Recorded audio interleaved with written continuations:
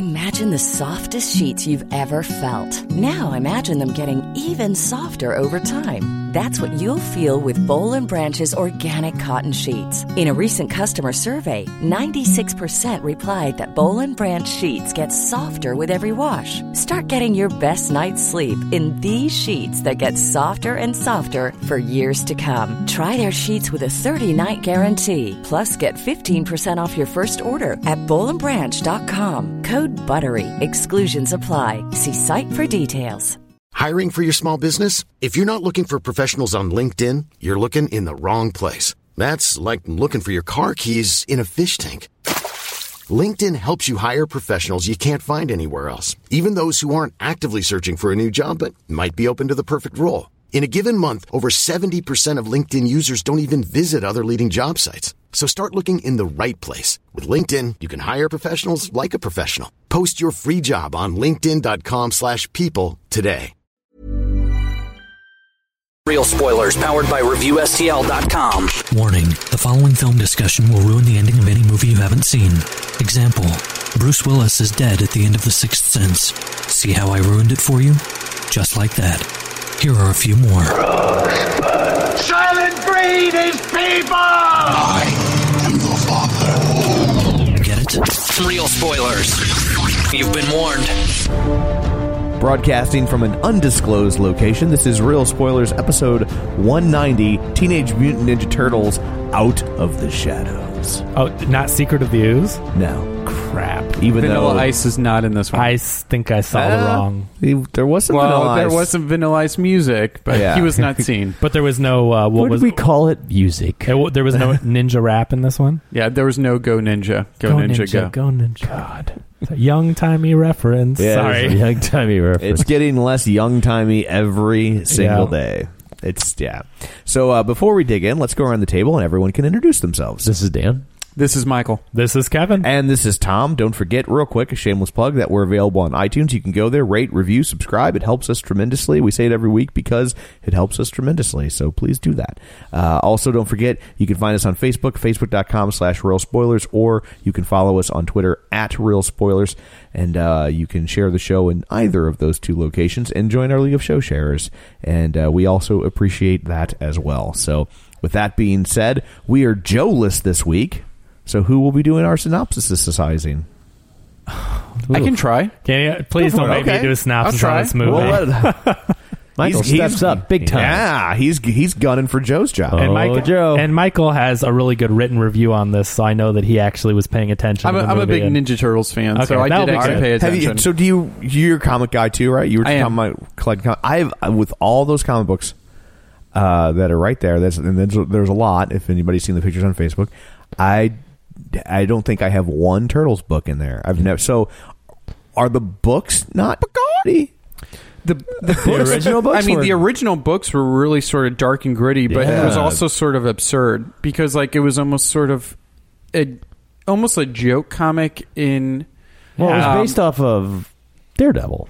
I mean, their powers, yeah. Right. No, I mean the books, because they had the foot, and Daredevil had the hand. The hand, sure. I mean, it was like and it was a parody also of like so many of these comics where someone got like a secret ooze or bit by something and turned into something, and so you have this idea of these turtles, which are like slow, lethargic creatures that shouldn't be doing kung fu, all of a sudden doing kung fu and ninja stuff, and it's like it's ridiculous, and it's a ridiculous concept, but that's sort of what we love about comic books. We love these ridiculous stories about an average Joe or someone that's a weakling or not very strong that can all of a sudden do extraordinary things. And Eastman Laird loved licensing deals, so they decided that it was okay to make it less gritty. Did they? So this is the question. First of all, I was just about to comment. Do you think Eastman and Laird ever imagined that their property, their little parody comic book, would have blown up into a worldwide phenomenon of 30 years? Well, I do know that it's one of the most counterfeited comic books of all time because it was so cheaply made. Anyone with a copier could do it, even in 1989. Yeah, it was black and white, as a lot of people may not realize. I mean, the original run was black and white, and it was ridiculously low print run. And I know, super low. And I know they did reprints like 7 times. It was insane. It's one of the few books I can think of where like the second and third printing were still really expensive books. Oh, yeah. Yeah. And I know in the originals, they all had red bandanas. They weren't 4 different colors. They all had red. Correct. Yeah. So it evolved a lot. But then I was going to say, my second question was going to be, do you think that, I mean, did they retain a lot of the merchandising rights? Like, did they make a ton of money, or did they sell it cheap because they didn't know what they had? I know all the way up until, because I had friends, people who I know worked with General Mills, and when they did the cereal, I mean, they were still involved in that. Okay. When they did the breakfast cereal. Wow. They were still in those meetings and negotiations. So I have a feeling, I don't know where they are now. Yeah, I just remember hearing a story. It's been a couple years now, but I did some reading on it a while back, and I remember feeling like, not that they got screwed over. I mean, this wasn't like a Superman situation or anything, but I remember that Eastman isn't worth $1 billion. You know what I mean? Like, I feel like they maybe sold it a little cheaper than in the scheme of things, but maybe they made it out all right. It's like Ben and Jerry. Like, one of them is more involved than the other one still. I don't know which one. Yeah, I think it might be Eastman, but I would have to look it up. I just, when I've seen the movies, some of them, I've seen some, the cartoons, and Dan and I talked about this last time about how this property developed when we were older. Yeah. So we don't have necessarily the same degree of nostalgia for it, but like the properties I've seen, having not read the comic book, I cannot grasp why people care. And I like comic books clearly, but I'm like, I don't. So I was just trying to get a gauge on like what. It was always a force, what's going on in the comic book that makes it worth this. Yeah, when the books came out, I remember reading them, and I had a buddy who had them, and not feeling compelled enough. It's like it was right in my wheelhouse too, and I was like, yeah. And it was just like, I just let it sit there like, yeah, I'm good. To me, the whole idea, like, even though you have this ridiculous idea of turtles fighting crime, and there's another dimension where aliens that they sometimes fight, and then there's an evil mastermind named Shredder, and he has like a giant warthog and a rhinoceros that, are his sidekicks and stuff. Even aside from the silliness of it, I think at the heart of the story is like the story about 4 brothers. And sometimes they bicker, and sometimes they have to like work together, and sometimes they get along, sometimes they don't, and so to me, that's what drew me to the original cartoon, what drew me to the movies in the 90s. And when the cartoon I'm talking about is like the one in the 80s. Yeah. But aside from that, there's a newer cartoon that started back in like 2012 on Nickelodeon.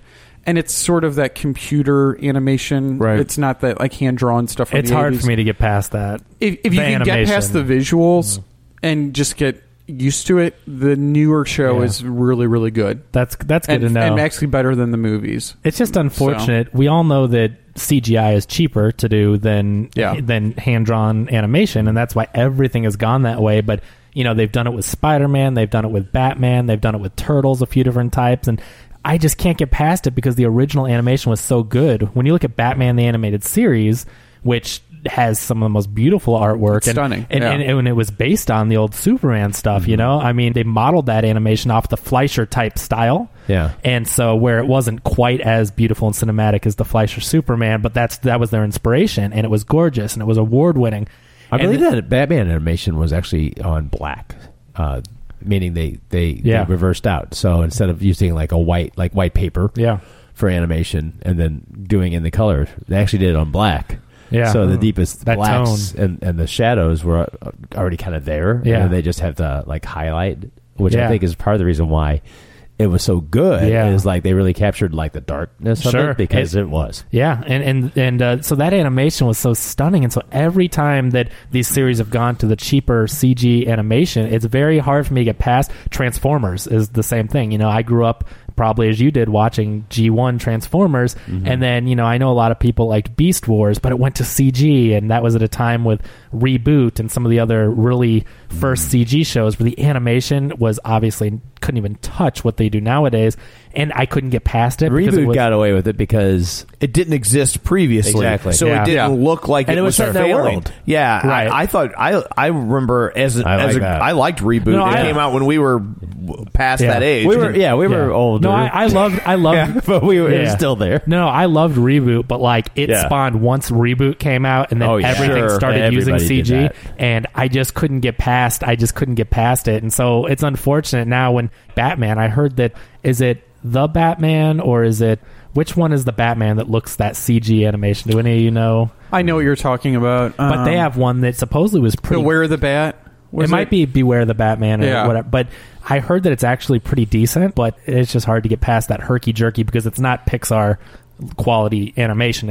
It's Green Lantern has done the same kind of herky-jerky CGI, and man, it's tough.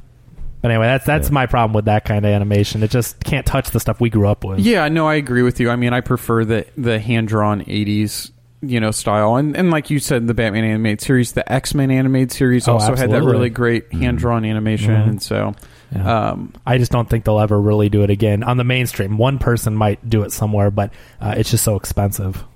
So the movie. You want me to get in the synopsis? I guess let's dig in. Where do we start off? Well, you have Megan Fox again playing April O'Neil, and the film opens with her investigating Baxter Stockman, played by Tyler Perry. And Baxter Stockman is a scientist who is developing something that she's not quite sure what it does, but she's unsure about it. She doesn't trust it. So she goes undercover, follows him, and lets the turtles know, hey, Baxter Stockman's up to something. And she finds out that he is trying to plan Shredder's escape. And Shredder was the previous villain from the last film. He's in prison. They're transporting him to, I guess, a different prison. I'm not really quite sure why they're transporting him. Because they need him to try to escape. To escape. Plot point. Yes. Yeah. They need to move the story. So, Dude, there's so many movies that have used that trope. I mean, do we shuffle prisoners around that often? Like, just, you know what, we gotta let's shake things up. According to Hollywood, they do. Yeah, all the time. They put them on a plane. Yeah. And we're also going to throw in like 2 other prisoners into the prison van. Yeah, because every time you transport a maximum security, mastermind villain, you have 2 random. If you have all that thugs. security going on, you might as well put all your eggs in one basket. Right. Yeah, exactly. But don't have that many guards. No. So April lets the turtles know they're planning Shredder's escape from this. Was this scientist character? Is he from the? Yes, that's pre-existing. Okay, absolutely. Except he was a really nerdy white guy who also might turn into something later in a future film. Oh, okay. So, it is called Real Spoilers. Do tell. So anyway, they're transporting him. Shredder, of course, escapes, and then Baxter's because of a dimensional teleportation device. Baxter Stockman, I guess, had some sort of device he was working on which transported Shredder into Dimension X, which I don't think they ever call it Dimension X. No, they don't mention in the film. But Dimension X is run by Krang. Because Fox has licensed Domestic X. Or Dimension X. Domestic X. Now, are you talking about your Domestic X? Yeah. Hold on. There was nothing domestic about that, I'll tell you that. But Krang is basically, as they kind of poke fun of in the movie, looks like a piece of bubble gum or like brain matter inside of a giant robotic body, which is like in the comics. Okay, so I have to say, I thought Krang looked pretty cool. Like, I mean, as far as you're bringing a. They look like his source material. Yeah, I mean, you're bringing a brain. Dan and I are so far removed. But I mean, I'm just saying I mean, I'll get into my thoughts on the movie more here in a second. But you're bringing a brain with tentacles that lives inside of a robot to life on the big screen in 2016. So I'm like, the design was actually kind of cool. Like, I don't know how better they could have done. You know what I mean? Like without changing the actual Krang alien look good, but again, the robot, much like the turtles themselves, like is just over designed and just clunky. Yeah, the looking. robot was a little weird, but I'm like, Krang actually looked kind of cool. I'm like, okay, they actually got that right. I don't know. And they got like a good voice actor to play him, because like in the cartoon, like he was always this sort of like sniveling sort of like.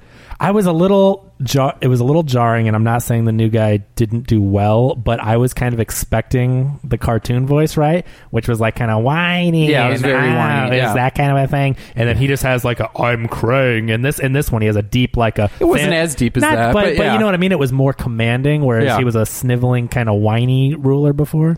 So Krang wants Shredder's help to open a bigger portal. Because for some reason, I guess Baxter Stockman's original portal wasn't big enough for it. You know, there was a button on the machine that only lets it go so big. Well, makes sense, right? It's got a throttle. Yes, like a governor on it. Obviously, it needs to be turned up to 11. Yeah, and it only can go up to like 4. Well, you need 3 plot devices in order to get the portal big enough. I mean, everyone knows that for a technodrome to go into our world, you need 3 plot devices. Yeah. One plot device is not enough, right? You have to conveniently go around the world and find the other 2 plot devices that will combine that are all hidden in like ancient stone pillars, and it's just like what? Yeah, so it then turns into a giant game of seek and find. Yeah, where Shredder's after these 3 pieces to create a bigger portal. The Turtles are after Shredder and the pieces to stop the portal. And Krang wants to rule the world. And Krang wants to destroy Earth.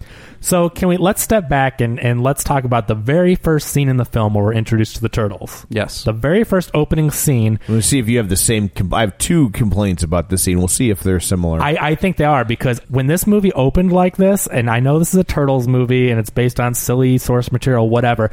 The Turtles climb to the very top of a skyscraper so that they can dive down into the sewer. Okay, and then they... Hang on. Then they catch a Knicks game first before they go to the sewer. You have it backwards. They go into a sewer to then enter to the roof of the Knicks game. To then watch the Knicks game from the roof. From the rafters of Madison Square Garden. I thought they went straight from the building to the Knicks game. No. So they climbed a skyscraper to go up. To go down, and then somehow a sewer leads you to the top. Because they're watching from like the rigging points and the rafters of Madison Square Garden, looking down on the game. And then and again, not a sports guy, right? Not a sports guy. And when the game starts, you hear the music begin to play, and it's that Alan Parsons Project song that even I know is the theme for the Chicago Bulls, right? Who aren't. So then I was like, maybe they're playing the Chicago Bulls. Well, I was like, well, why would they play their own theme song? They're not trying to get their crowd pumped up, right? But they're not even playing the Bulls. And so I'm like, why? No NBA team would play that song for any reason. Right. It is so associated with the Bulls. Yeah. It's just stupid. Because Thunderstruck was too expensive. Yeah. I mean, so right off the bat, these were offensively bad choices. I'm not okay. These are turtles that fight crime, right? Yes. I am not. But no, I'm not going to say that. Oh, turtles can't use those ninja moves. That turtles can't use high technology to teleport things. That's a comic book. That's fine. But why did it open with them climbing a skyscraper to dive into the sewers to then exit onto the roof? It was offensively bad choices, which just took me out of it from the beginning. I couldn't take it seriously. It was so bad. Yeah. It was so bad. Well, aside from just that, to me, the opening set a tone where, okay, you have all these bright colors and flashes of lights. Like I seriously felt like I was in like a 90s rave where it was like almost dizzying. Like you become like almost numb to all these like flashes of lights and colors and loud noises, and it was just... Well, I've had this complaint about Michael Bay for years in his action scenes, especially in Transformers. I think Transformers 2 and this wasn't Michael Bay, right? But it's produced. I'm just saying, but I think that it's under his tutelage. Yeah. You know of course. They're trying to replicate that, of course. But that these action scenes, or like when the Transformers would transform, he would get so close up on it that it was tantamount to you might as well just watch a kaleidoscope. That was the downfall of Transformers 2. 2 was the worst about it. Was the worst. Yeah. And the only thing... Well, he had racist robots. Well, racist robots and the parents. And he had testicles on and one. Testicles. With those parents. And the parents high. Yeah. And like it was bad. But no, the only thing that could have been really cool about 2 were those fight scenes in the forest with the huge robots. Mm-hmm. And they zoomed in so close that it was like you could see their arms moving in a tree, like green in the black. He gets very fetishistic with his shots. Yeah. One, I think it also is because it would look fake if you weren't zoomed in. Yeah. You know what I mean? Well, with that kind of budget, make it not look fake. Right. I think Pacific Rim did a great job of huge robots When fighting. you're making an $80 million Transformers movie, I will cut you some slack. When you're making a $300 million 4-hour Transformers movie, then no excuse. But so anyway, right off the bat, I was just like, this is stupid. And also, it was just an excuse to show the turtles like jet surfing down buildings. Now let me ask you this: not secretive. No, thank you. That's exactly what I was going to say. So in the original movies, the 1990 Turtles movie, the whole point is, and they try to say this is the case in this movie, but the whole point is that turtles are secretive and living in the sewers. Yeah. No one is supposed to see them. No one's supposed to know they exist. Yet you have them using jet surfboards to go through the air in public down buildings. They wouldn't do that.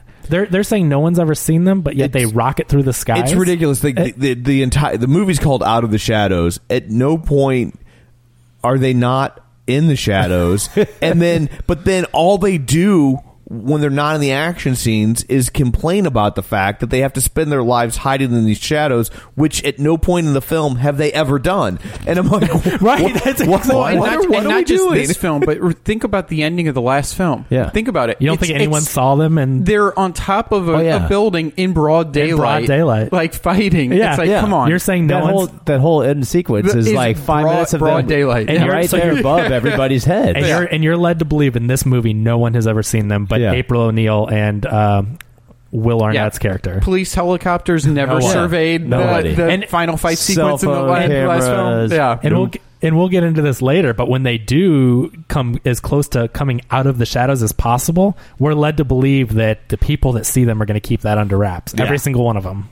They're good. They're still in the shadows. So we'll get there, though. Anyway, sorry, I had to interject because it was the first scene of the film. Oh, and I know. It took me out of it completely. It made no sense. So Shredder's going to go portal shopping. Shredder's going to go portal shopping. Rocksteady and Bebop. But in order to, send out... Because the Foot... I guess, they can't be trusted to go find these pieces. So his competent ninja soldiers can't no, of course do that. not. Even though he's been training them, I'm sure, for years. Yeah. He uses Baxter Stockman's technology or experiments or fluids or whatever you want to call it. Baxter Stockman's purple. He uses his fluids. Yeah. He uses purple fluids. Yeah. This was a kid's movie. Right?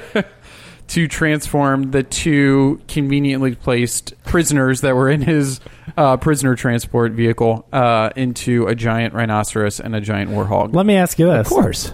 Bebop is the warthog, right? And I guess Rocksteady is the rhino, right? Yeah. So Bebop, as a human...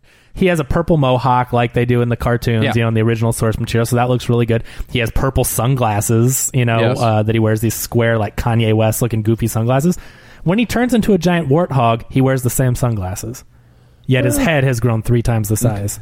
Yeah. So they just fit still from a human head to a giant. You're nitpicking here, buddy. It's just stupid, though. These are just stupid choices. But you can say the same thing about the Hulk shorts. Okay, but I just was shorts. like, amazing. Spandex, man. I think this movie was so bad from the get-go that I just couldn't help but to nitpick. To start doing that to it, and I wasn't even trying. I just was so frustrated with this movie. I was doing the same thing, and the handful of times I was going to Yeah, towards the end of the movie, I had lost interest so much. I had just zoned out. Yeah, honestly. I dozed for a bit.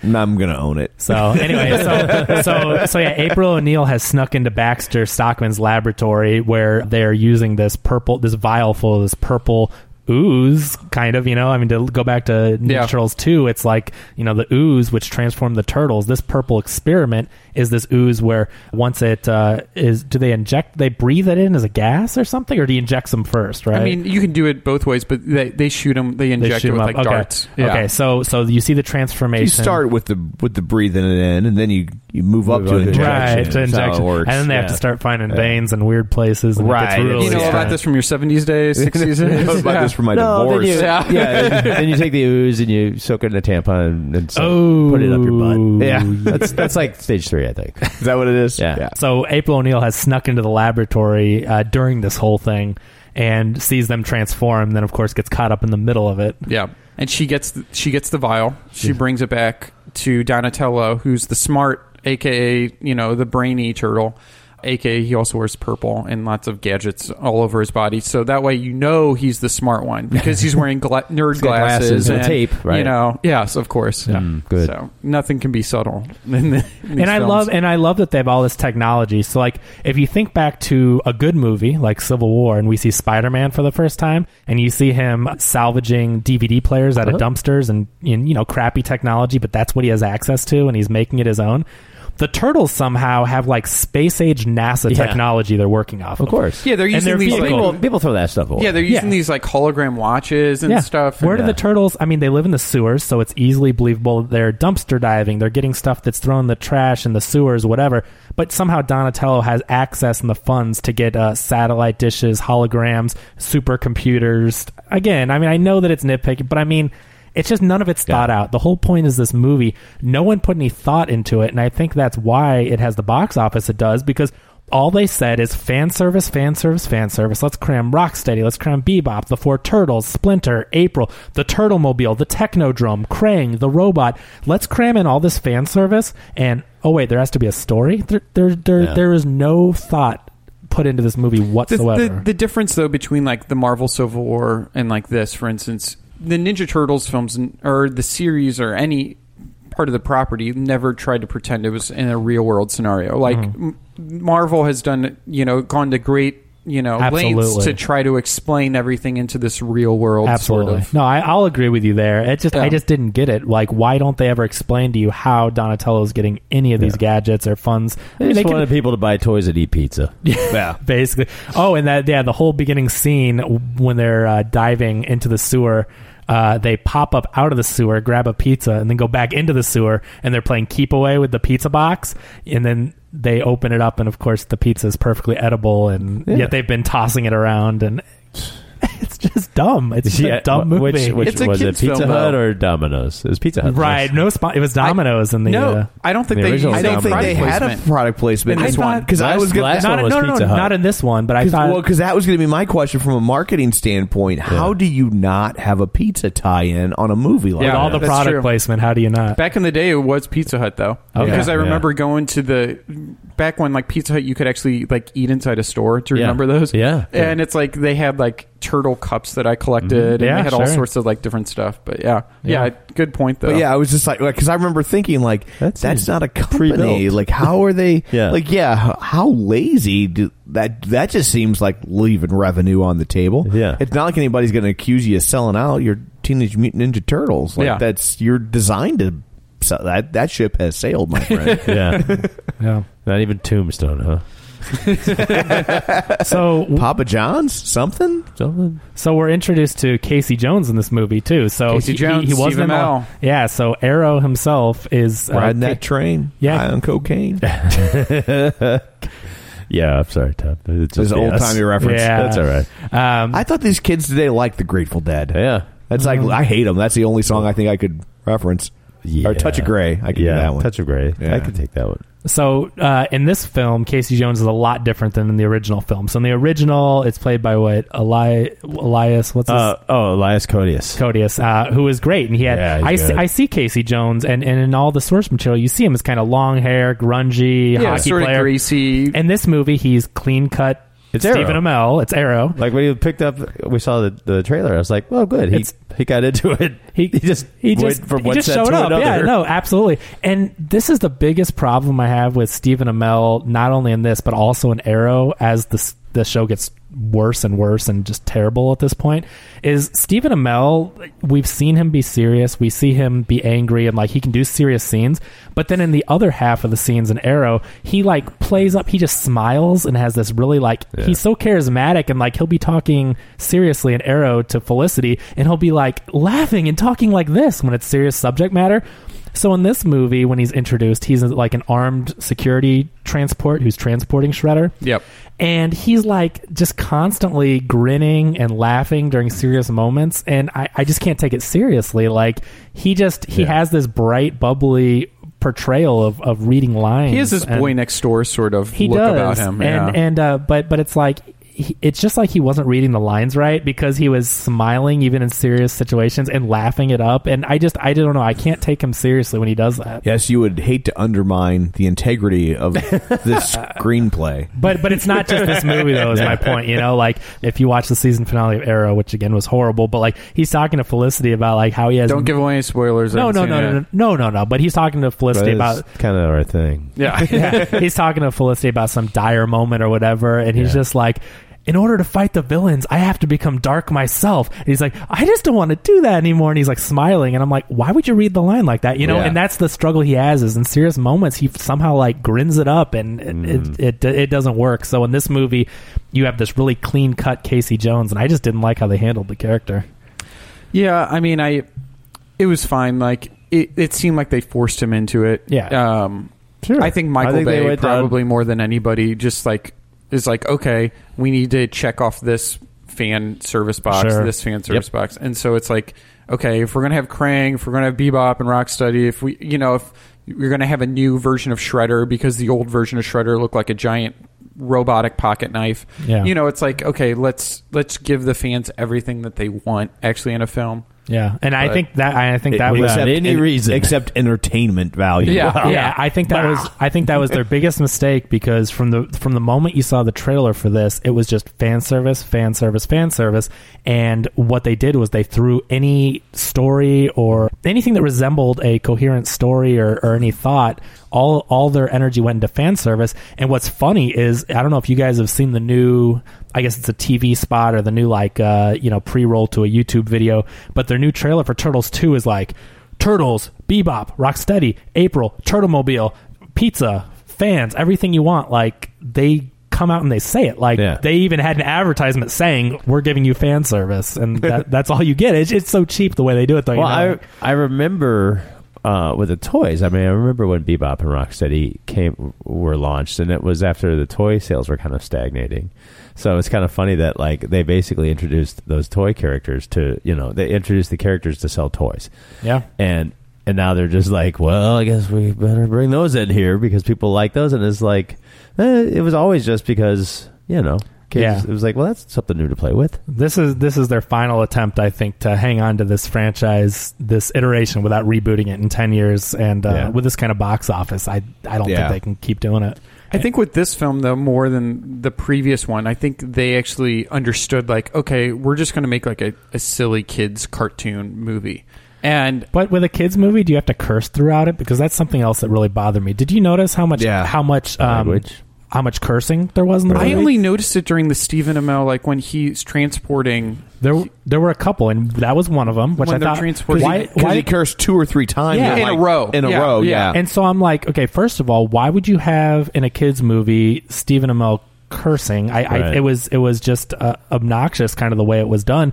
But no, there were some other characters that at least were like hell, and they said sucks a lot, which I know isn't that bad. But I mean, if this is really a kids movie, why are you cursing constantly throughout it? Because I think that was kind of offensive to the target audience and parents taking kids to it, because I just thought, if my 6-year-old was there, I didn't want him hearing that language, and so that's why I'm like, who is this movie for? Is it my for kids need to hear that language from me? Yeah, exactly. If anyone's gonna curse them. But I don't know. I just thought it was kind of obnoxious, because I even took a note on it. I'm like, language? Why? It wasn't necessary. And even Megan Fox's schoolgirl scene, was a little overly sexy for a kid's film. It was a little forced in when there. She was trying to, and this wasn't even directed by Michael Bay, although he must have had some influence in it. Yeah, he was on set that day. Don't tell me he doesn't influence these films. And he always has to have a gratuitous female shot, and this time it was when she was trying to infiltrate Baxter Stockman's lab assistant, who was carrying his computer full of data, and she transforms from her nerdy reporter look into this like Britney Spears schoolgirl kind of a outfit in a matter of seconds. Yeah, she grabs all these things and is able to transform like that, and you're just like, there's the Michael Bay influence. Yeah, but again, a kids movie. So, and that scene was kind of sad, because like the scientist, like wasn't sure that this guy was supposed to be a villain yet, even. Because I don't know. No, like he really believed she was interested in him. He really believed she was interested in him. And he even has a comment about how, like, oh, women, like when she first starts talking to him, he's like, women like you aren't, I'm not who you think I am, because women like you don't want to talk to me. Yeah. And it was like, it was kind of sad. Yeah. And it was like, And when she took the phone call... It hits you close to home, right? Yeah, it does. But when she took the phone call to get out of that situation, all she had to say was, I need to take this call. Why did she have to say it's my boyfriend? Yeah. Right? That was totally unnecessary. All she had to say was business call. Right? But she's like, she made him feel bad. And she's like, yeah, it's my boyfriend. Yeah. Oh, by the way, you never had a chance. Yeah, and he goes, oh, it's my boyfriend. You know, the one with the 9-inch... and then meanwhile... Turtle power. Yeah. and then Tyler Perry, who actually, I mean, he was actually pretty... I mean, he was decent in his he's role. Great, he wasn't the problem. No, he was as good. much as I love to bag on Tyler Perry. But he was good. I mean, he was fine for what it is. And, and he was actually really, like, depressed after that. Oh, you have a boyfriend. And it was like, yeah, it was kind of sad. Yeah, I thought they were trying, like, because not knowing that he's a villain in the cartoon, I thought they were doing, like, a... Electro from Spider-Man 2. No, like becoming a villain. A riff on Neil Tyler DeGrasse or whatever. Oh yeah. Like Tyler Perry came out and said he was kind of that channeling him. Neil deGrasse Tyson. Yeah. There we go. Yeah. He does kind of look like, I mean, with the glasses and like the outfits. Yeah, I could see that. Yeah, he's got the same build. Yeah. I thought the first film though was more, I guess, non-kid friendly than this one. Like, I don't know if you remember the first. If you remember the first one, which is very hard to do because it's extremely forgettable, but there's a lot more gun violence in the first one. Like, they use like their shells to protect themselves from bullets a lot. But like, I remember, and I wrote about it in my review. Like, it's very gun heavy in the first one. And not that guns like can't be. For kids, but at the same time, like, hold on, but in all honesty, kids love guns. I mean, sure. Every kid grows up with it's toy just natural guns. Right. I mean, there are certainly parents that do their best that don't want their kids to play with guns, but that's a very common toy and has been for generations. I remember you telling me a story about Zach. You had always kept guns away from him, and then like he ended up using like a shoe as a gun or something. Yeah, like that. You like the kids. Yeah, kids will turn things into guns. Toy guns for a while when he was young, and then he was just using like his shoes as his guns. So he picked up like a stick in the yard and started shooting people with it. It was like like the spatula all of a sudden is a machine gun. Kids especially boys will turn things into guns. That's girls will turn things into dolls. Like that's just. And there are there girls who won't, and are there boys who won't? Absolutely. Yes. But when you're painting with a broad brush, no pun intended, that seems to be how the gender roles play out, whether you want them to or not. Right.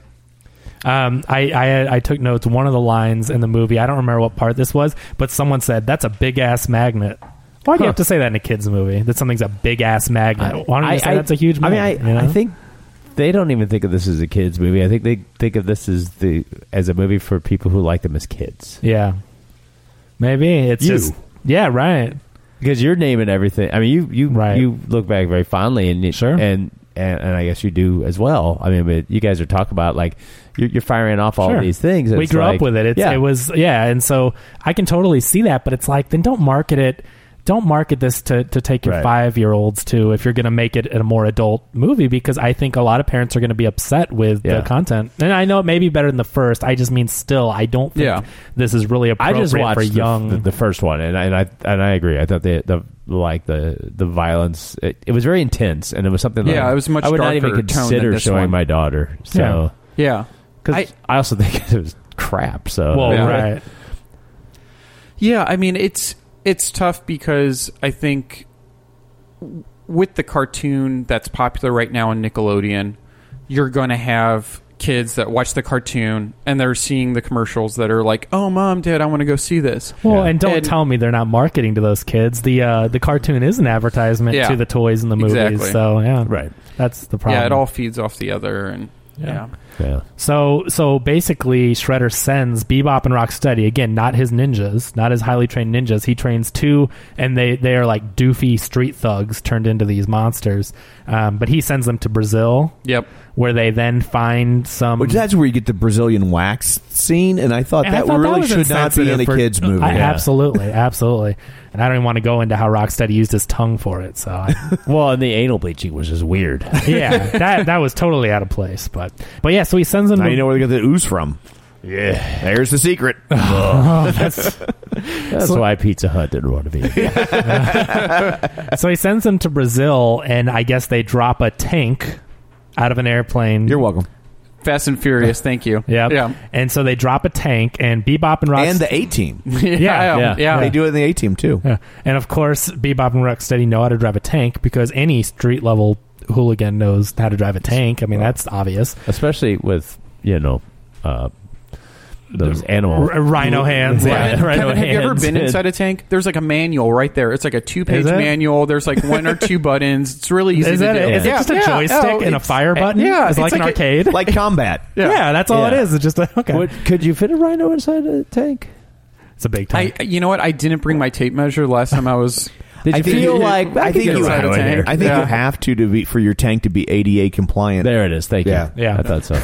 So they're in the middle of the forests of Brazil mowing down trees in their tank and driving along, and they eventually find some kind of a monument statue. They're taking out a rainforest. They really are villains. They are. It's terrible. It was a double. Yeah, they had double-sided plan there. But so all of these 3 plot devices, or I guess the 2 others they're trying to track down, are like stuck inside of statue monuments. I don't even know what to call them, but they're hidden in the middle of these like ancient artifacts, let's say. So they don't explain how they got there. I don't believe. Like, why is this alien crazy technology? It could be a college art project. The look of it on the outside. It's like, what is this thing? Exactly. Yeah. It's weird that they're like in the middle of the Brazilian rainforest. So anyway, whatever. So they find this thing and open it up, and they get their plot device. And then, do the turtles show up in Brazil? Or yes. Okay, so the turtles show up. So apparently they have their own plane. They have their own teleportation device. Yeah. That's right. They jump from one plane to the next. They literally crisscross, and they have to jump from one plane to the next. Yeah. And I was wondering, I'm like, so how? Okay, so these turtles that are in the shadows, how are they gonna get to Brazil? I'm thinking how. So of course they stole away in a cargo compartment because that's pretty easy to do. And then they sulk because they have to hide in the cargo bay. Why can't we be in business class? Yeah, we have to hide in the shadows. The world hates us.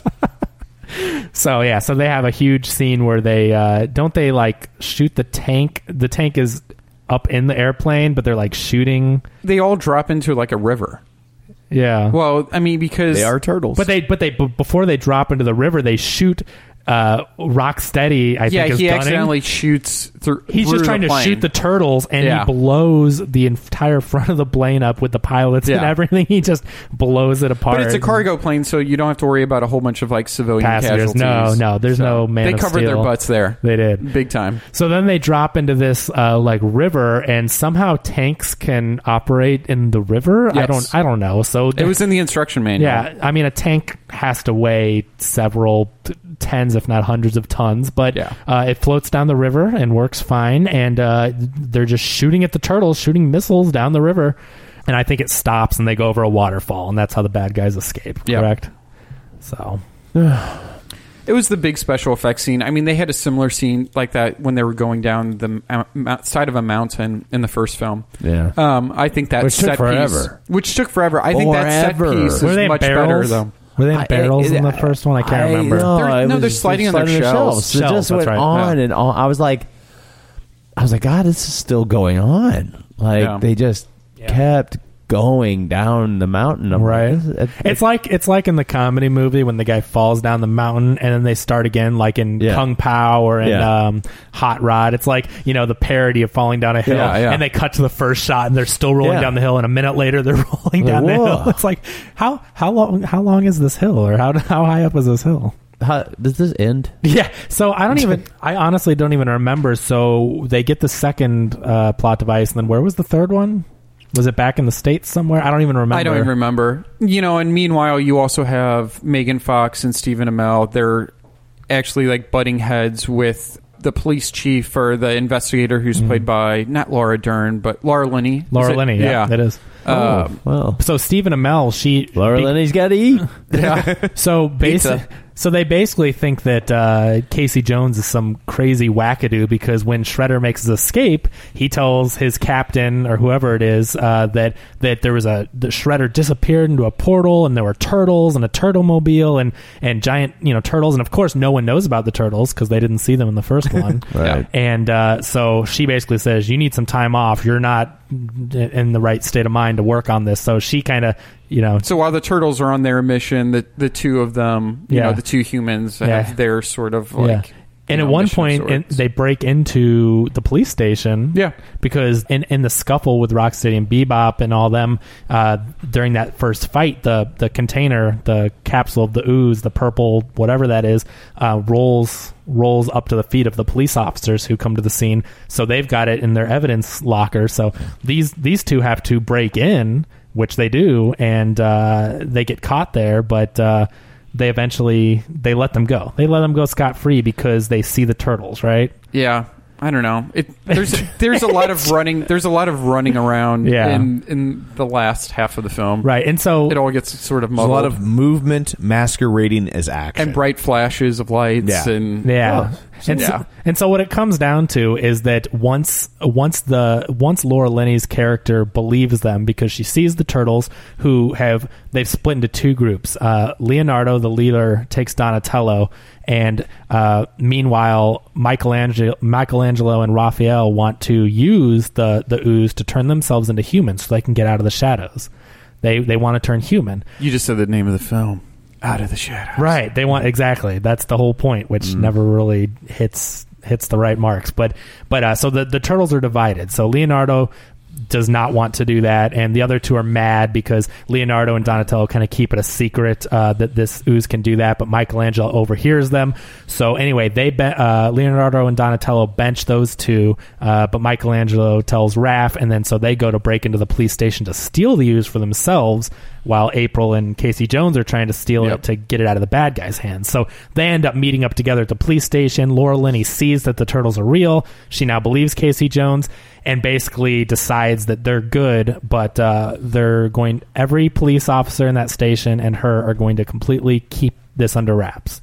Okay. That the turtles exist. We're to believe that every single one of them is never going to talk a word about and then these it's turtles. Like, okay, we believe you. Go save. Yeah. We'll let you out of... Yeah, we'll let you save the city now because...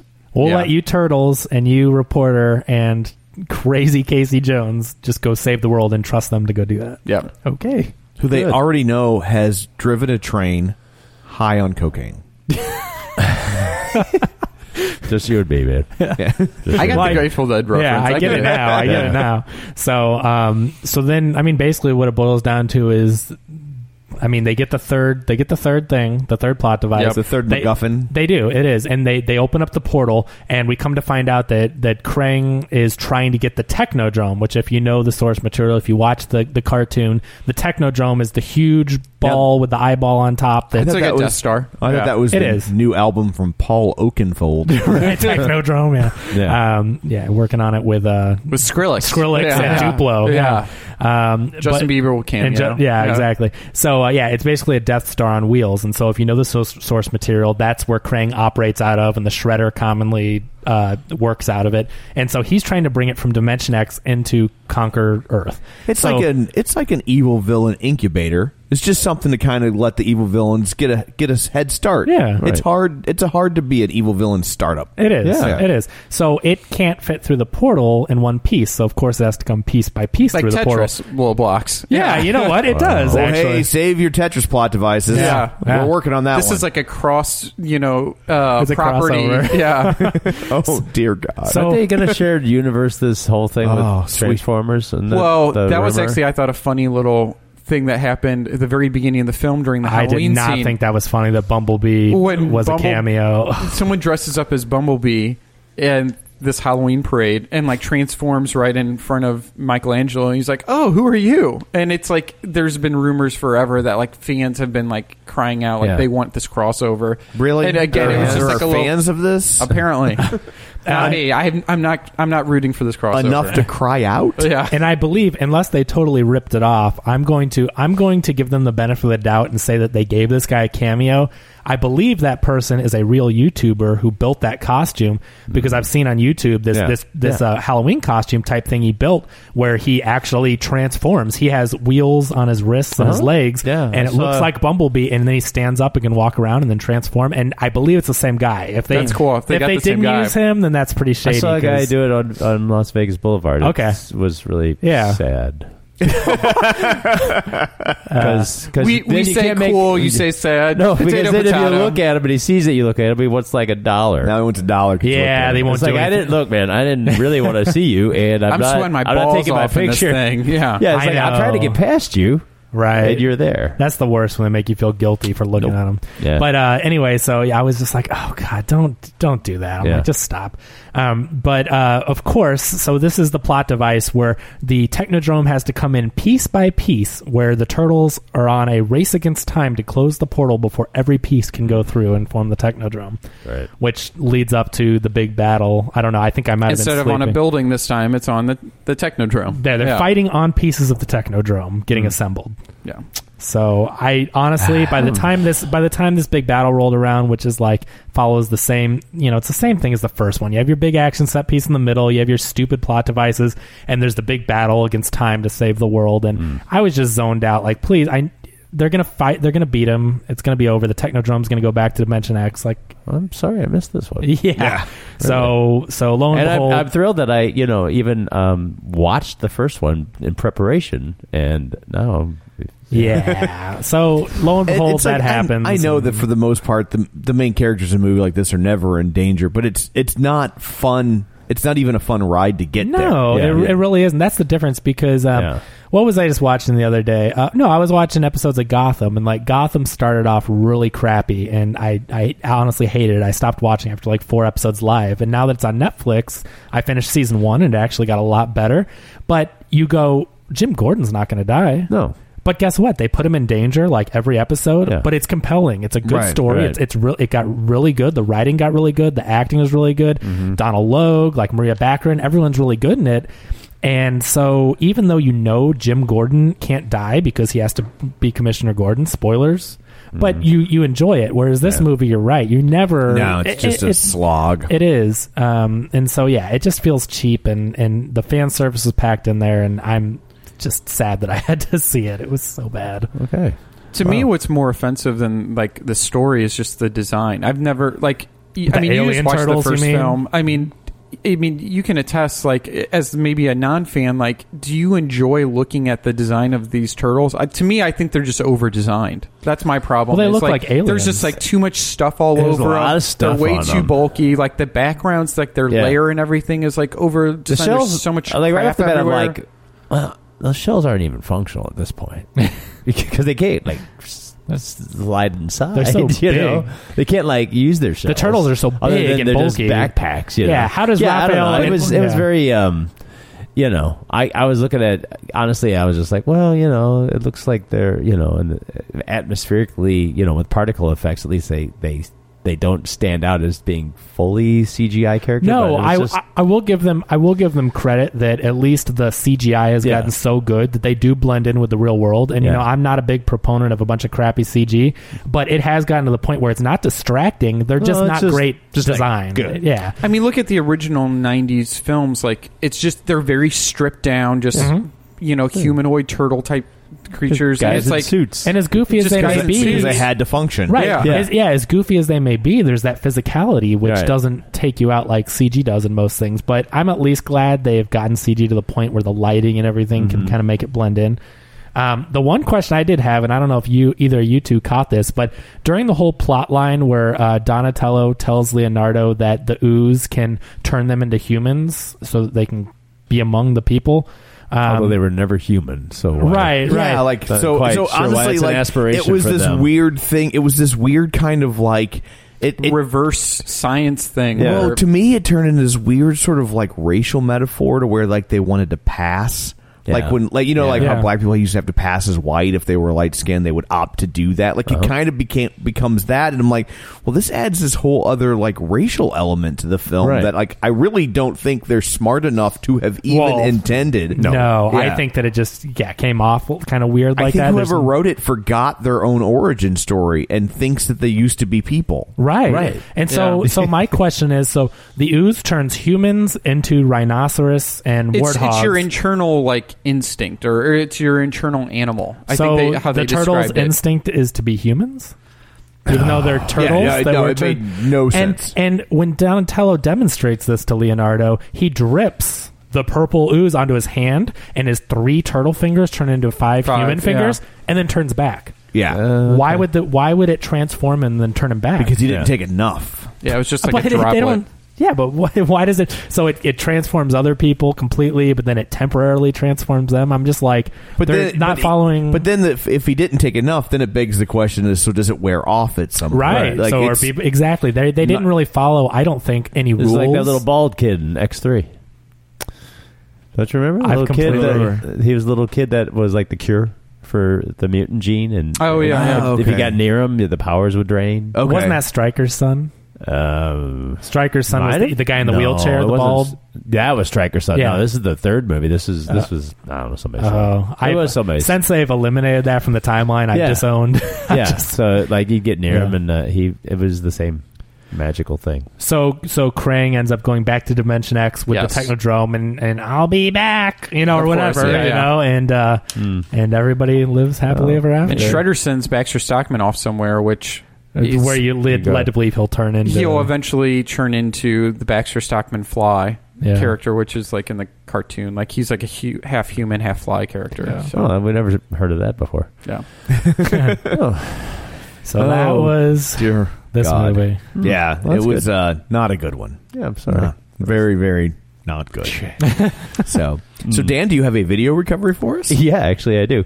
So, which was hard because I'm like, what the hell can I recover off of this? Because I already... Barbara Walters' interview with the Teenage Mutant Ninja Turtles. Oh my God. They were an Oprah one. The Oprah one's amazing. Did you hear what they say in the Oprah interview? No. I don't know what exactly you're referring to. I'm referring to the thing that stands out the most. When they're interviewed by Oprah, they ask their feelings about April O'Neil, and Raphael says, I've been trying to talk her into an interspecies relationship for years. All right. Well, as Oprah's interviewing the turtles, which is obviously aimed towards kids, that's not weird at all. What's weirder, I think, was the concert tour that the turtles went on. Yeah, did you 90s. watch the Honest trailers on the concert tour? No, I didn't watch that. Check it out. Last week, Honest trailers. And sorry, I didn't mean to hijack, but it being relevant, go check out Honest trailers. He does amazing work. They reviewed a trailer that they said nobody asked for, but the turtles. What was? There's some crappy song that headlined the title of the tour, but they go ahead and review the VHS tape of this tour that they went on. Coming out of our shells. It's called Turtles Out of Their Shells, where the turtles don't have shells. They have jean jackets, and they rap. April O'Neil does a power ballad, and the turtles do pop songs. Yeah. And the Honest trailer is hilarious. Check it out. I guess they had to be out of their shells because they couldn't. The actors couldn't move on stage. Yeah, because they're dancing. They're doing like Vanilla Ice could raps. only do the robot. Right. So... okay, so I was trying to think of something. I was like, I was thinking about this, and I was thinking about ninjas, and I was like, so the long way around is that this is, Ninja Turtles was inspired in part by Daredevil. And if you've seen the Daredevil series on Netflix, the second season has introduces the character of Stick, played by Scott Glenn, and Scott Glenn has some mad ninja skills, and he's one of those actors where anytime I see Scott Glenn, even now, I'm like, oh, cool, Scott Glenn, he's always cool. Yeah, I think his big breakout role was Urban Cowboy. Okay. But he was also in the cinematic classic Sucker Punch by our friend Zack Schneider. Yeah. And he was in, he's great in The Right Stuff. Oh, so he was in Right Stuff, right? Yeah, he's fantastic. Everybody's great in that. Anyway, he was in a movie, John Frankenheimer movie from 1982 called The Challenge. It's also known as Sword of the Ninja. And it's just one of those, I remember, I don't know, I think it was like 15 when I first saw it. It was one of those always on cable kind of movies. Yeah. So, it's one of those ones where it's like I have a fondness for it because every time it was on all the time, right? And it's this story like of these Eddie and the Cruisers or Caddyshack. Yeah, it's like they end up being better than they or being remembered as being better than they are just because you see them all the time, and there's not that much on. And it's this movie where he plays a boxer who is given an opportunity to basically bodyguard somebody back to Japan. And then it ends up going awry, and is this whole, basically these two brothers who are feuding over the same samurai sword, katana. I don't know. Sorry, no, that's a katana. That's a 3-prong thing, right? That's two little. No, that's a sai. Yeah, that's a sai. Okay, so anyway, they're feuding over this, and he plays the dumb American, and slowly becomes to appreciate and learn the way of the samurai. And it is in every way, and it is Frankenheimer, so it's got like legit director, but it's this in every way a B movie that is enjoyable, despite the fact that it's. I mean, I can't even know if it's say it's good, but when you watch it, it's like, is it a deep fried taco? It could be a deep fried taco. It is so nice. I mean, it is a 1982 American ninja movie. So, just the, like, how they go overboard on the ninja skills. Right. Like that. And how he suddenly is able to be, by the end of the movie, I'm going to spoil it right now, he kind of is a ninja. Whoa. Yeah. But it sounds like it there must have been infinitely more enjoyable than the two of the Ninja Turtle movies. So. It would almost have to be. Yeah, it's quite... I mean, if you could check it out, it might even be on YouTube. If you could find it, it's worth watching. It's pretty enjoyable. Is there a training montage? Yeah, there is a little bit of a right? There's a little bit of a training montage. There's a little ninja hazing in it, so watch out for that. They can't do that anymore. No, they can't. No. But I think you can over there. Yeah, can you? Yeah, I mean, I think different culture. Because I know if Joe was here, he would mention how you can't do a good old ninja hazing. Can't do a good ninja hazing like the old days. Like good old days. Yeah. So yeah, if you get a chance, check it out. Cool. Well, thank you, Dan. Thanks. So I guess that's it for this episode. That was a rough one. Just remember, I have to listen to this again. Yeah, I've been on, I think, 2 of the roughest episodes you guys have had. What was the other movie? Snow White and the Huntsman. Yeah, that was a rough one too. And then Ninja Turtles. So thank you guys for letting me be a part of these rocky excursions. We'll look at the calendar to see what the next future turd is. Yes, right. Good. I think it's Teenage Ninja Turtles. Yeah. Turtles. Yeah.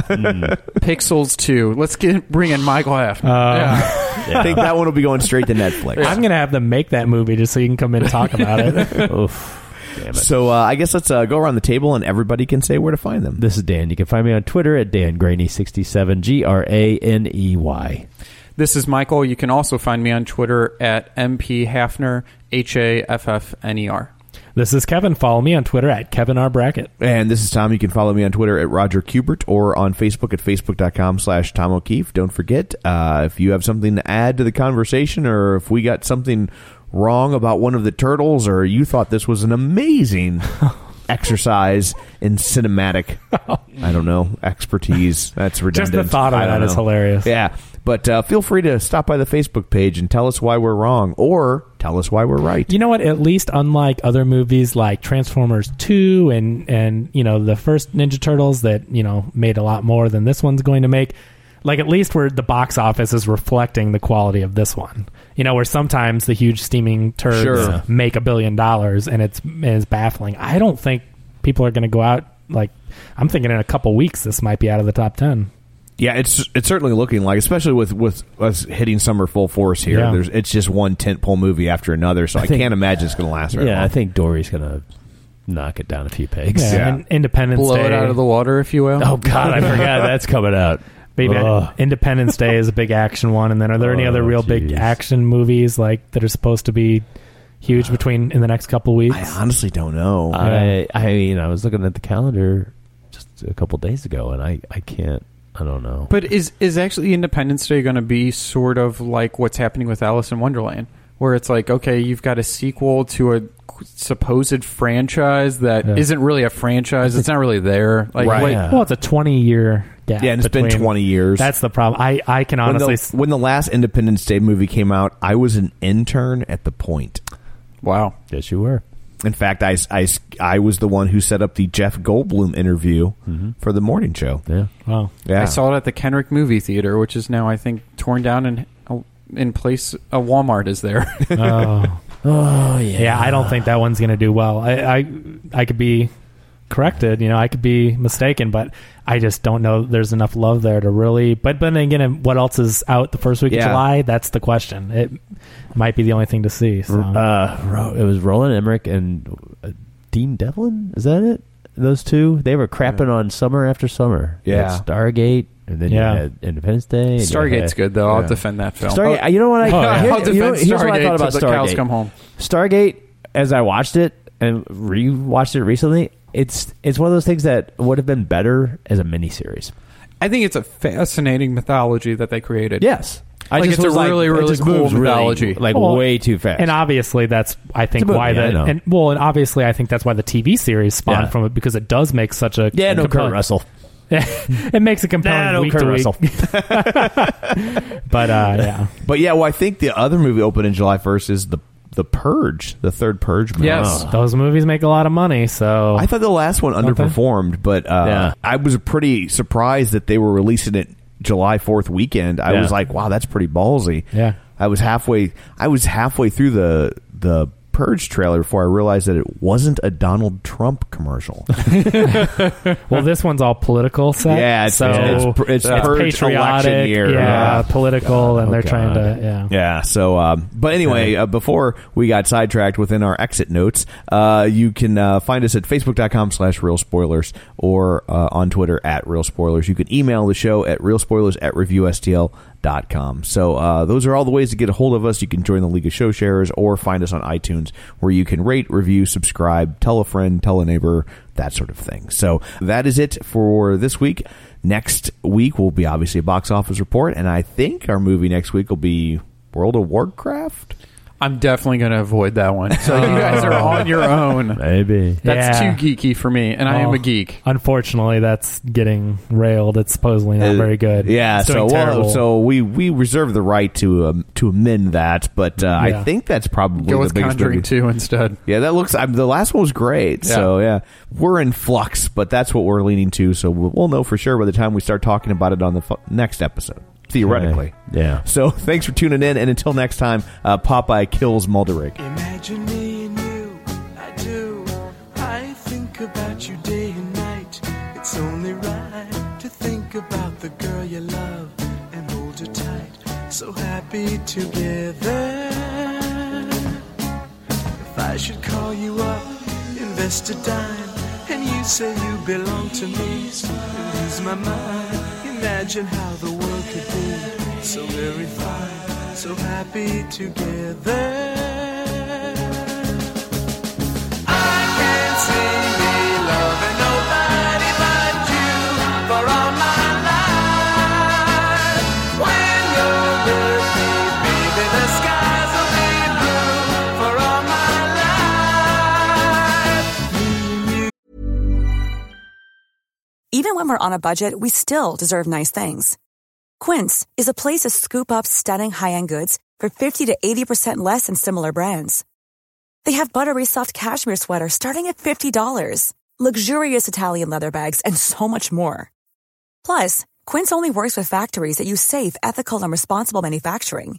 Get the high-end goods you'll love without the high price tag with Quince. Go to quince.com/style for free shipping and 365-day returns. You and me, no matter how they toss the dice, it had to be.